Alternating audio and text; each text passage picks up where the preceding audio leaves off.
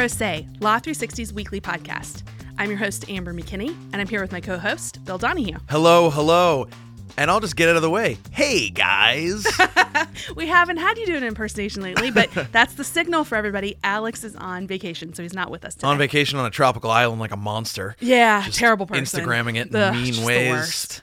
I wanted to mention briefly up top that I'm pretty happy that I hoodwinked you into letting me write about Game of Thrones this week. I love how you call it hoodwinked when you mentioned you said game of, and I was like, write it. Sounds good. Great. I reached out to a bunch of different trademark lawyers to talk about how, because Game of Thrones is like a very granular trademark owner. Sure. Like they try to register trademarks on like every individual character name and Which like makes all sense. sorts It's of such a lucrative franchise. completely. But Yeah. I've been reaching out to different people and they're like, you get on the phone with them and they're like, so, I mean, who do you think's going to die this weekend? So I'm like, I like that they're all speculating the way we all are. to be clear, I would love to hear more of your takes, but I But I can't really include that in my story. I need you to talk more about the trademark end of things.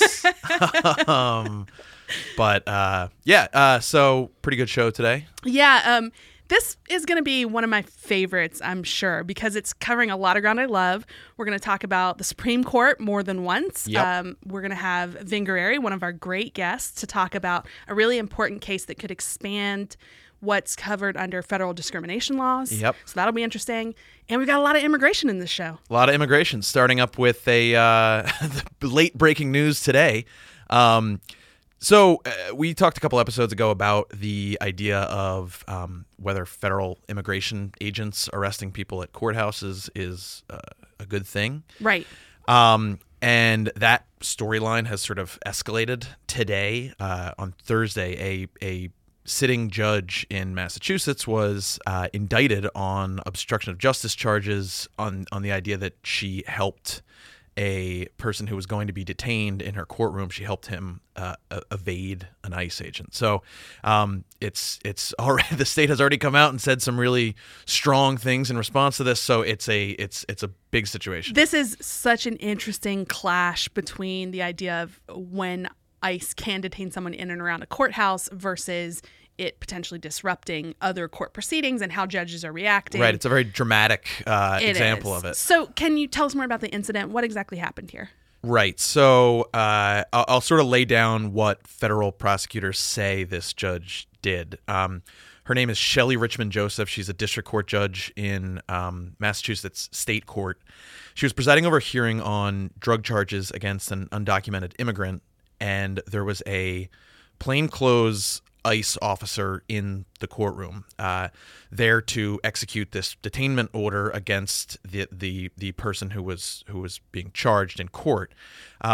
Joseph, the judge, asked the ICE agent to leave the courtroom, and when the hearing began, an audio recording of the courtroom captured the judge, the defense attorney, and the prosecutor talking about the fact that there had been this ICE agent there and the order to detain the defendant. They then turned the recorder off, saying, and the judge actually asked, said, for them can to we turn go it off the record for about a minute? And then they turn it back on, and basically Joseph said that she was going to release the defendant. The court clerk reminded her that the ICE agent was in the court building. And Joseph responded, "That's fine. I'm not going to allow them to come in here, but he's been released on this." So the indictment that came out today says that another person, the court officer, then escorted the defendant, the defense attorney, and an interpreter downstairs to the lockup area in the courthouse and used his security card to open the back door and let the guy leave. Right. Meanwhile, the ICE agent is waiting out at the front of the building, right? Exactly. So clearly ICE was not happy about this, but they went a step further than, an administrative process or complaining about this. Today, on Thursday, they were both Joseph, the judge, and Wesley McGregor, who was the court officer who escorted the guy down. They were both indicted on conspiracy to obstruct justice, obstruction of justice, obstruction of a federal court proceeding, and perjury. Wow, serious charges. Yeah. So the U.S. Attorney for Massachusetts said it was a question of the rule of law. The quote, We cannot pick and choose the federal laws we follow or use our personal views to justify violating the law. Well, before this even happened, we had talked on Pro Se, and many people have been having the discussion about how far ICE can go in and around courts, and Right. judges around the country. Many of them have been pushing back. They maybe haven't done the exact things that are alleged here, Yeah. but a lot of them have spoken out about it. So I imagine there's a lot of fervor. Right. So the Massachusetts Attorney General, the ACLU, quickly issued a statement saying that this was a politically motivated prosecution. Yep. But more importantly, the Massachusetts Attorney General, Maura Healey, quickly came out with a scathing statement about it, calling it, quote, a radical and politically motivated attack on our state and the independence of our courts. She said it could have been handled via an administrative complaint through the court system. And she said she was deeply disappointed in the U.S. attorney for, quote, his misuse of prosecutorial resources and the chilling effect his action will have. The power quote from her statement was, it is a bedrock principle of our constitutional system that federal prosecutors should not recklessly interfere with the operation of state courts and their administration of justice. So, Yeah, you're getting a real sense from that quote of the true clash at stake here, where judges and courts take their independence very seriously. very seriously. And, you know, this is part of a bigger story. I mentioned in both sort of specific ways and in general ways. I mentioned up top that we had covered previously the uptick in arrests that are happening at courthouses, and critics say that's a big problem, that it scares undocumented people away from using the justice system, both in terms of like showing up for their own hearings and things like that, but also reporting crimes. Yeah, or and being witnesses on the stand. And exactly, things like cooperating in investigations. It really is. People say it can really hinder the way that the system is supposed to function. So states that, like Massachusetts, that have a more progressive approach to immigration, they have been taking steps to push back on these arrests. In January, New York unveiled a new rule that completely just bans these kind of arrests from happening on state court property. ICE has come out strongly against that policy. Everyone should go to Law 360 and read. Natalie Rodriguez, one of our reporters, wrote a really great story about the New York policy and how it might be a blueprint for other states that want to adopt similar rules. And to me, this feels like almost just a really specific example that reminds me of the debate about sanctuary cities. Yeah, it's part. So this is a lot of that same feeling where the argument for those so-called sanctuary cities is that you want people to cooperate with law enforcement, and it makes your overall city safer if you're not turning people over to federal immigration agents. Obviously, the federal government doesn't see it that way, especially the Trump administration. Then they say, no, if you violate an immigration law, you shouldn't be shielded in any way. And this is just the courthouse version of that debate. Exactly. It's part of a much bigger, it's like, I think I said dramatic before. It's a very dramatic example of a big tension that we've been following over the last 2 years. So for our second story, I want to stay in the realm of talking about immigration because we had another big development this week. Yep. And this one's at the High Court. The Supreme Court heard oral arguments in a case about the upcoming census. The Trump administration wants to ask people if they're U.S. citizens. Mm-hmm. Critics say that's a really bad idea because it'll scare immigrants and Hispanics, and it'll really depress the count of the census. That's a big deal because the census is all about money and power. Mm-hmm. It determines how states get billions with a B of federal dollars. For a long time, too, for 10 years. Right. And then on top of that, the census determines our congressional representation. So it could really change how many people are in the House for each state. Right. And the depressed turnout would probably impact Democratic areas the most. Mm-hmm. So high stakes in this one. Yeah, it's like many things in the last few years, we've seen the political world playing out in the courthouse. Definitely. But so, okay, let's reset a little bit. How did this come about? I mean, how did we get into a situation where we're adding this question into the census? Yeah, so Commerce Secretary Wilbur Ross, he's in charge of the Census Bureau. He announced the addition of the question about a year ago. Mm-hmm. It hasn't been asked of every household since the 1950 census. It's been asked in some smaller ways for like about 20% of the population, but it hasn't been a broad question in years.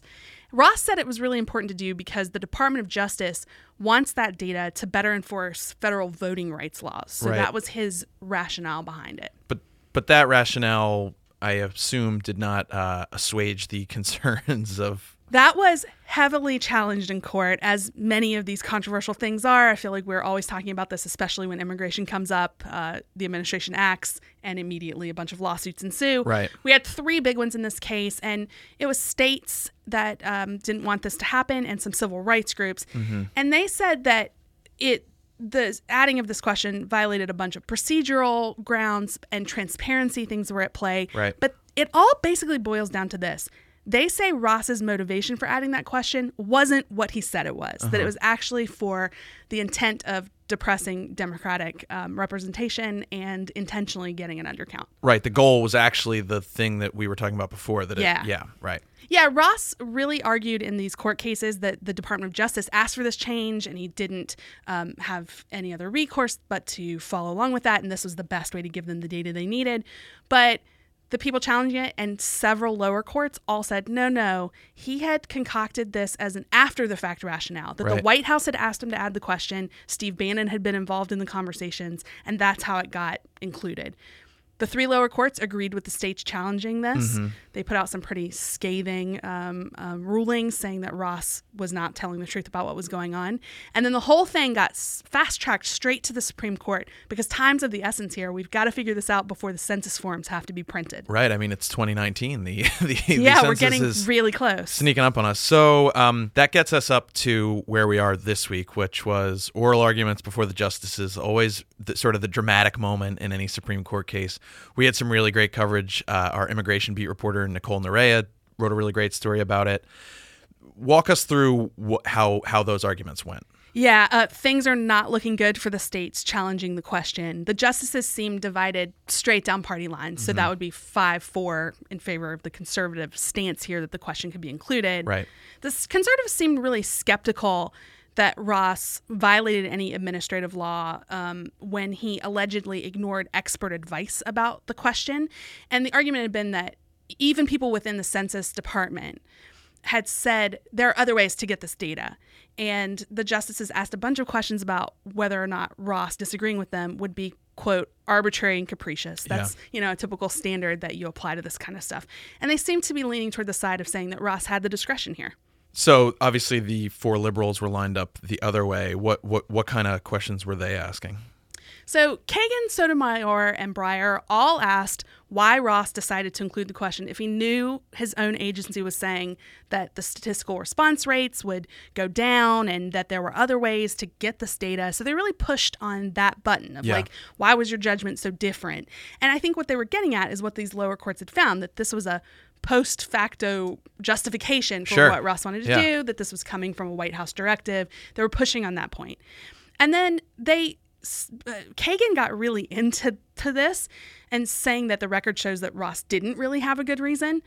And she said that Ross could deviate from what department officials recommend, but, and here's the quote, "The secretary needs reasons to do that. And I searched the record and I don't see any reason." Yeah. But it sounds like this is going to come down 5-4. It does. It really, I mean, I know that it's a little bit of a fool's errand to fully say, like, we know the answer now because it's the Supreme Court. But given the way the oral arguments went, it really seems like it is going to be a 5-4 decision. And we're going to get this by the end of the term. And we really need to, because the Census Bureau has said they have a deadline of July 1st to start printing all the forms and carrying on with the 2020 census. So we're going to find out really soon.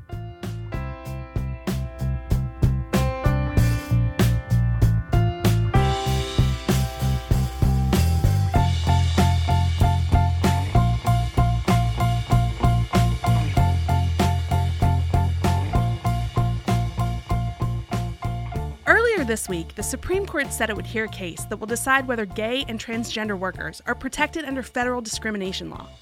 That's an open question that's left courts deeply divided, and what justices decide could be a potential landmark ruling on civil rights. Here to discuss the case is our employment law reporter, Vin Guerrieri. Welcome back to the show, Vin. What's happening, pro se people? The many time guest, That's Vin Guerreri. right. And we debated about what to even have Vin on the show for this week because That's true. so much is happening in the employment beat. But this one's one that I think we just can't pass up talking about.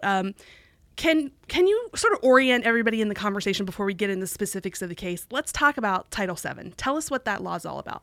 Title VII protects against workplace discrimination on a couple of different bases. So if, for example, you have an African-American worker, they're protected based on race. You can be protected based on religion, national origin, some other different areas.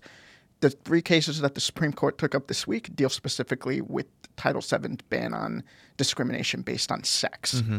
And the key dispute here is what sex means, what encompasses sex. Right. So 3 cases, 2 were brought by homosexual workers and 1 was brought by a transgender worker. Mm-hmm.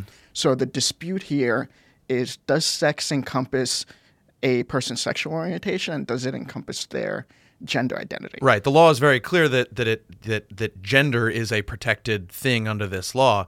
The question is whether or not that word encompasses those other types of, Are they separate categories? Right. Or do they both get rolled into just the general umbrella of sex discrimination? Right.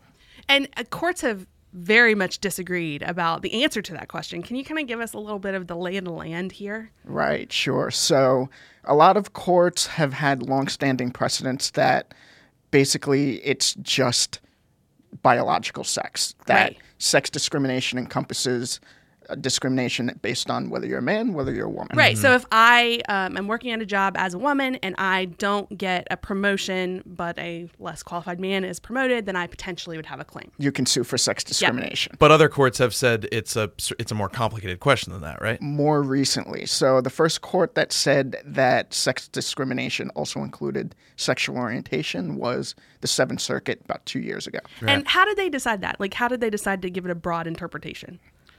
The EEOC has been pushing it for a few years. That's the Equal Employment Opportunity Commission. Correct. Right? So they are the agency that enforces Title VII, and they can sue on behalf of employees who bring any sort of discrimination claim Right. or harassment or retaliation and whatnot. So a couple of years ago, 2015, they adopted the idea that sex orientation is sex discrimination, that they're one and the same. A couple of years before that, they also said something similar as far as gender identity.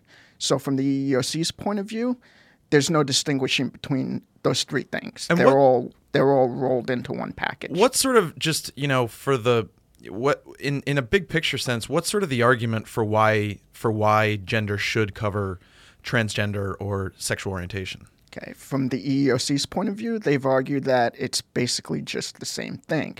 If, for example,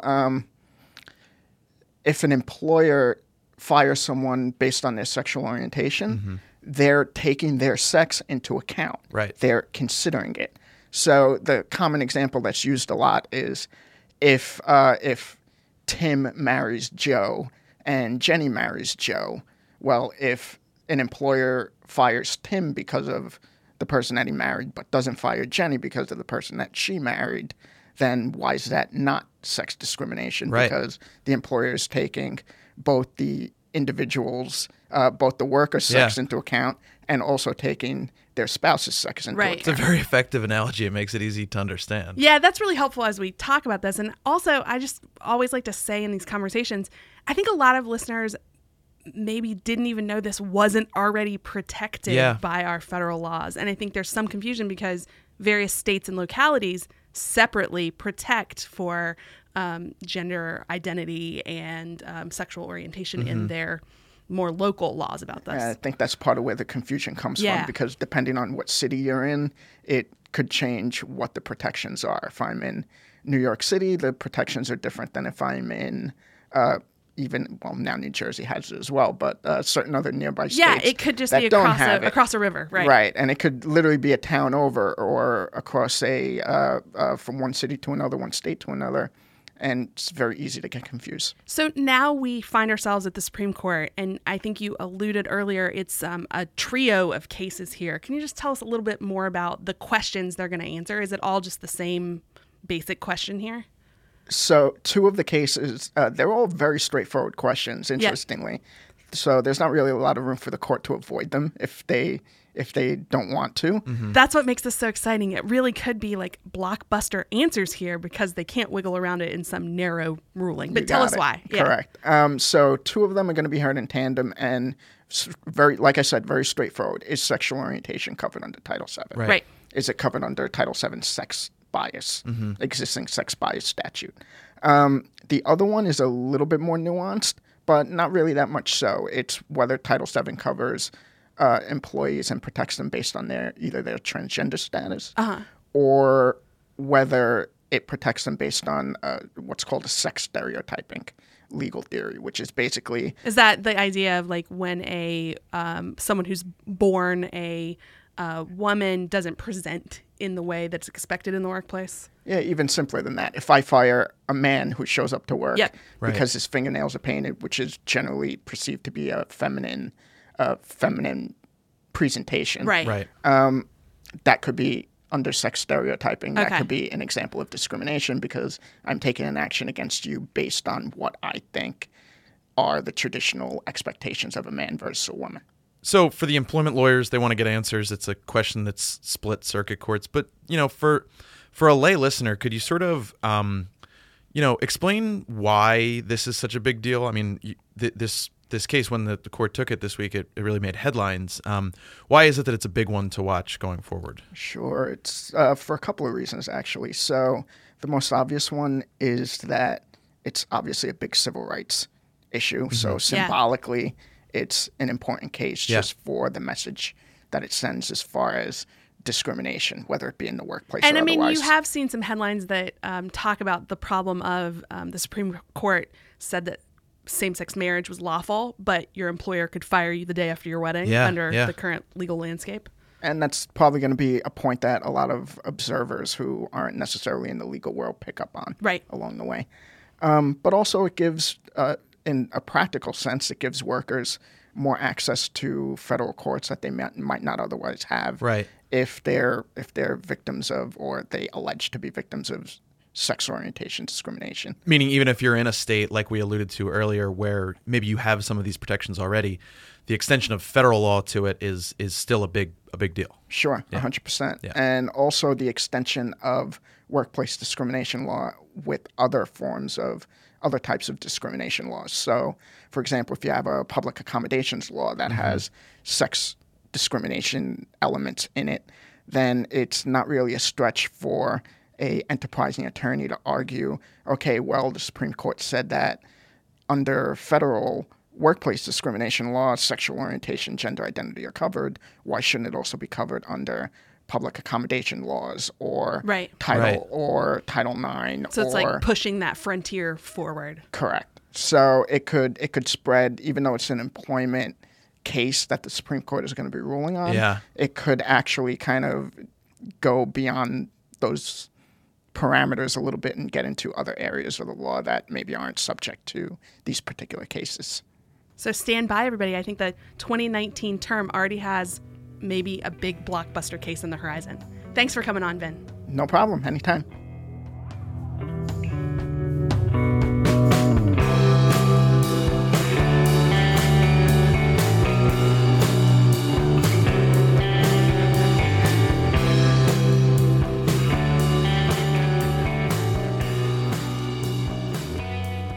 To end with something offbeat, and I want to talk about some lawsuits filed by exotic dancers.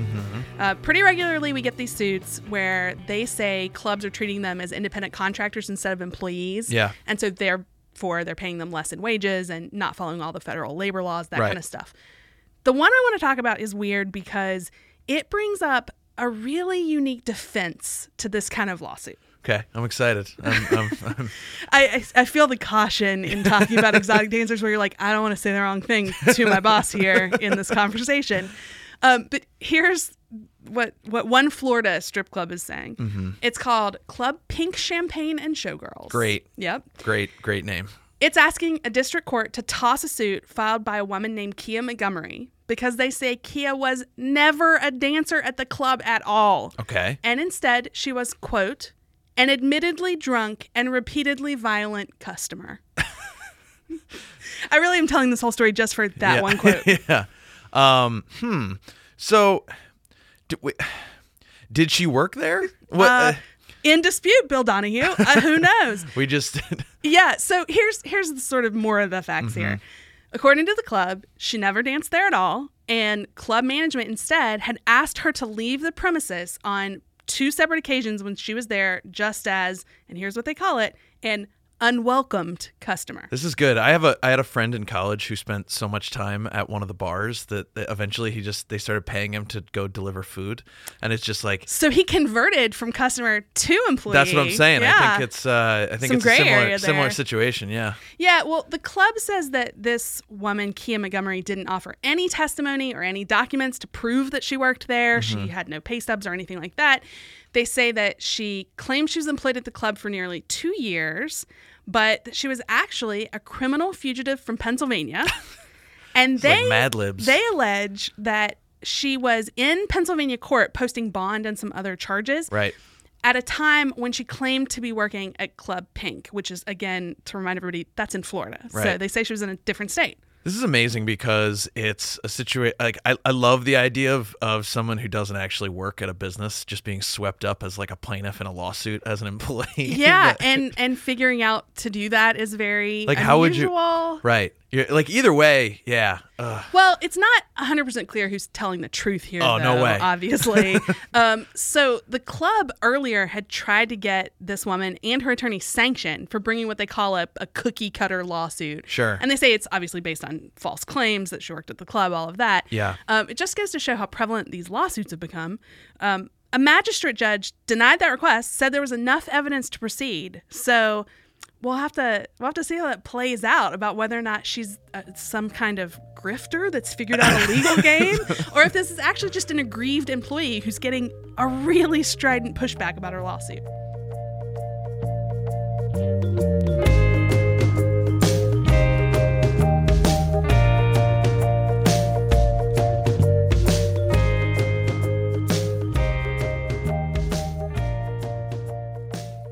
That'll wrap up today's show.